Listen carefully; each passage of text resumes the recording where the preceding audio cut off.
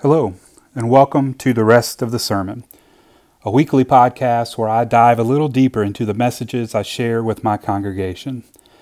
As always, if you would like to listen to or watch the message that is referenced here in this podcast, you can follow the link which will be provided in the show notes. I'm happy that you've joined us today. I'm happy that you are here.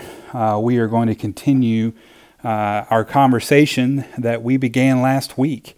This dialogue about what we see happening in our country today.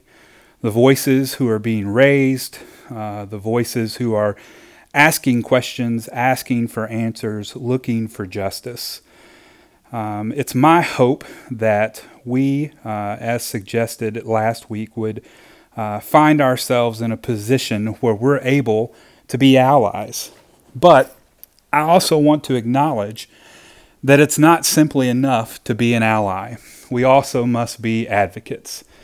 And so this week in the sermon, we talked about this idea of where do we start? Where do you start? And it's a place where Jesus often started when he had things that were going to be difficult or things that were weighing on his mind. I'm thinking about even the beginning of his ministry, as he had called 4 fishermen together and had gone to Peter's mother-in-law's house and had performed some healing there and some acts that demonstrated who he was after he had spoken in the temple that morning, the synagogue that morning.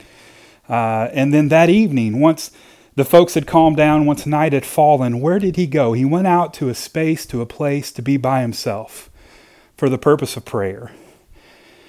You fast forward from that point even into the last week, the last day of Jesus' life, after the Last Supper, this time that he shared with his disciples. Where does he go? He takes the disciples and he goes to the Garden of Gethsemane for the purpose of praying. And he asked, 3 disciples to go further in the garden with him, to stay with him, to keep him company, to pray with him. And what do? They fall asleep.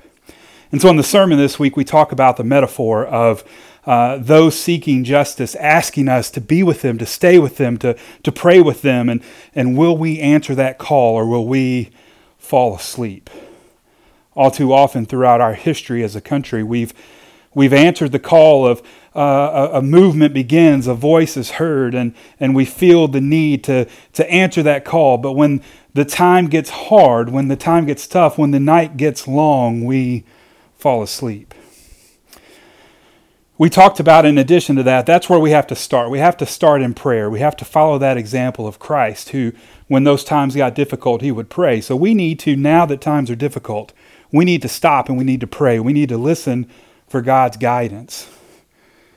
But then, we need to be willing to be advocates. We need to be willing then to put our thoughts, our words, our deeds, our movement into action. And so it's not simply enough just to pray. We also must rise up. We must rise up and meet the moment. Meet the moment, the need of the moment. And this is where I think becoming advocates really shines. This idea that you and I have something to offer. Those of us who are maybe physically not like those who are protesting in the streets. Those who are hurting very deeply right now in our country because of the treatment that they have received throughout history. I mentioned last week that one of the things I was committing to do was to try to learn a little bit. I recognize that the history that I have been taught is a certain version of history. Now, I'm not saying it's not accurate.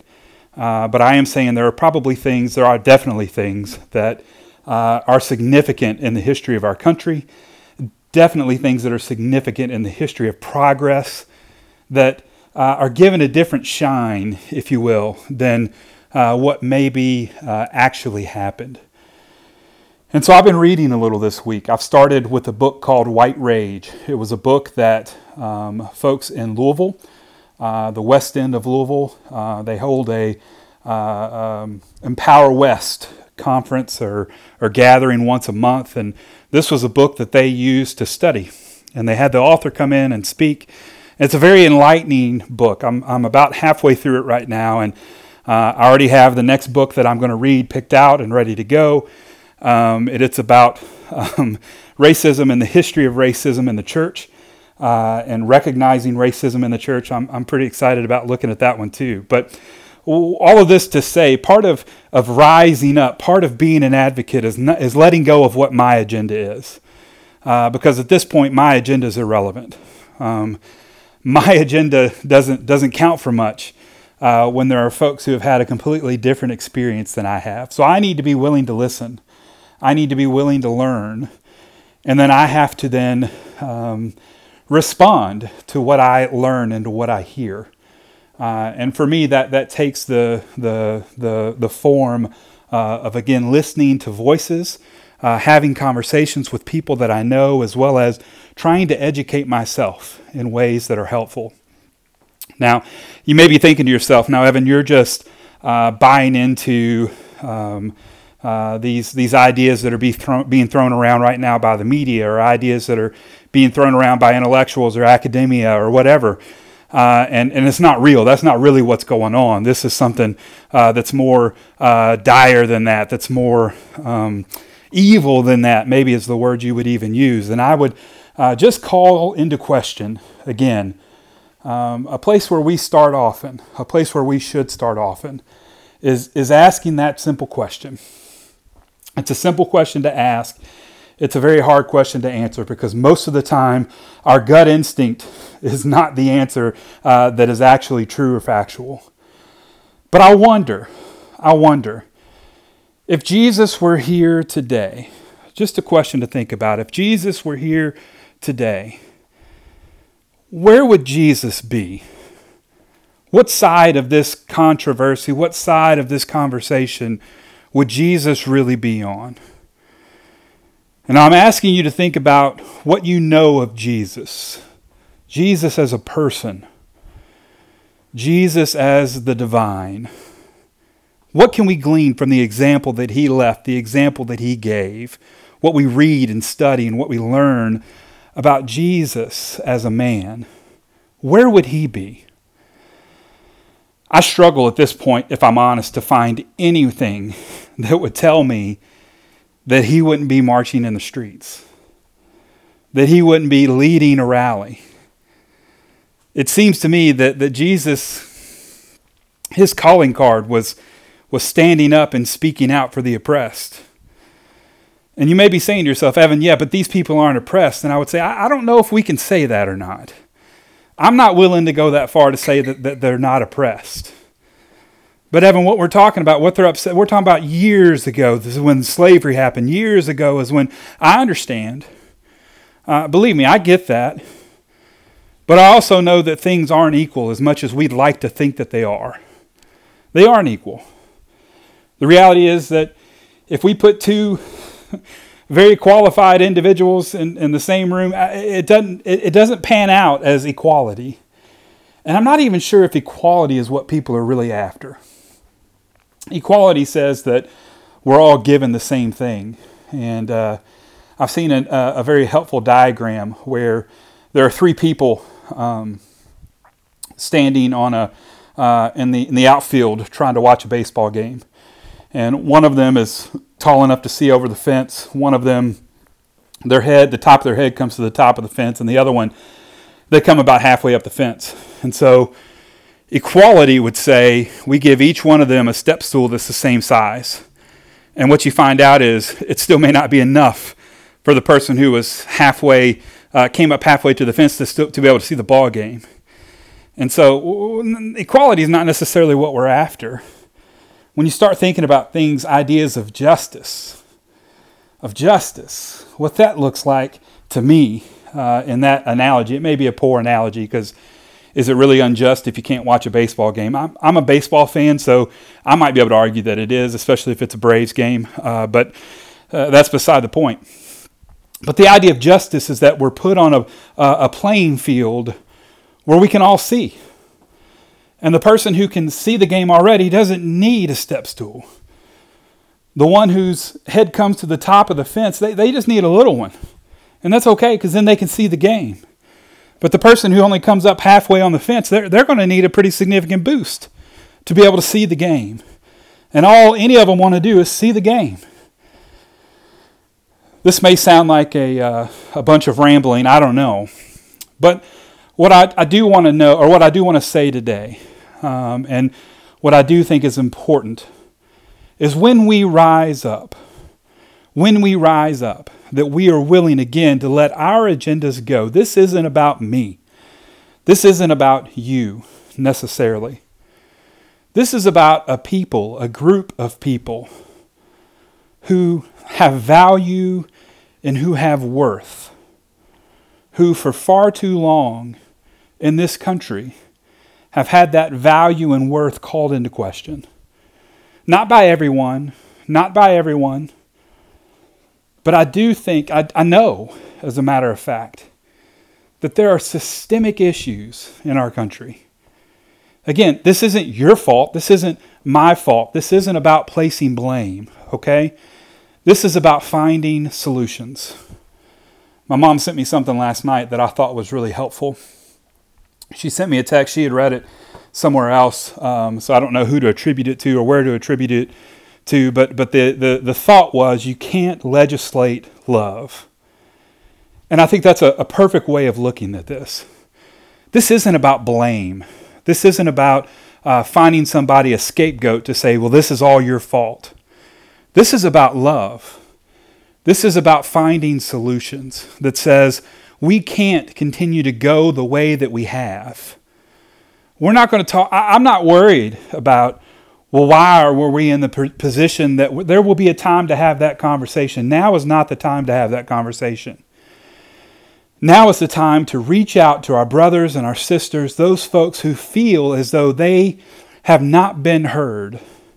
This is our opportunity to help them feel whole, to help them feel valued and heard, and for them to know that they matter, their voice matters, their personhood matters.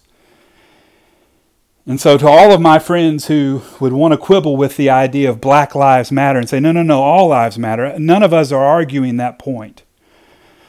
What we are saying, though, is that you can't say all lives matter until Black Lives Matter. And you may say to me, but Evan, this whole thing about police brutality, this whole thing, it's all made up. It's all, and I'm going, I don't know if it is or not. I can tell you what my eyes have seen. And whether it's made up or whether it's not, whether it's a systemic issue or whether it's not, you can't tell me, you can't convince me that there was any reason that the life of George Floyd should have ended the way that it did. You can't tell me that there is any reason that the life of Ahmaud Arbery should have ended the way that it did. And you may say, but Evan, those are two people. You're right. They're two people. They're two people who have worth. They're two people that matter. They're two people whose stories, whose voices we need to listen to and we need to heed and we need to hear. So, as we start off at a place of prayer, and as we decide from there and listen and discern what God has called us to do, and we move to a place of rising up and taking action, we must leave our own agendas at the door. And we must be willing. We must be willing to do whatever it takes to love. To love. To love just as Christ loved us. Easy to say, hard for us to do. I'm not sure why it's as hard as it is, but I know it's hard. It's hard looking at folks who I know disagree with me, who are arguing with me, who call me all kinds of names. Not publicly, but privately. It's hard for me to say, you know what, but I still love you. I love you because you do not define me. You also don't define all other people or all people of a mindset. Beyond that, I love you because you are created by God. And that's something I can't take away from you, nor will I try. It's time for us to value all people as people created by God, which means we can't just snuff a life out because we want to.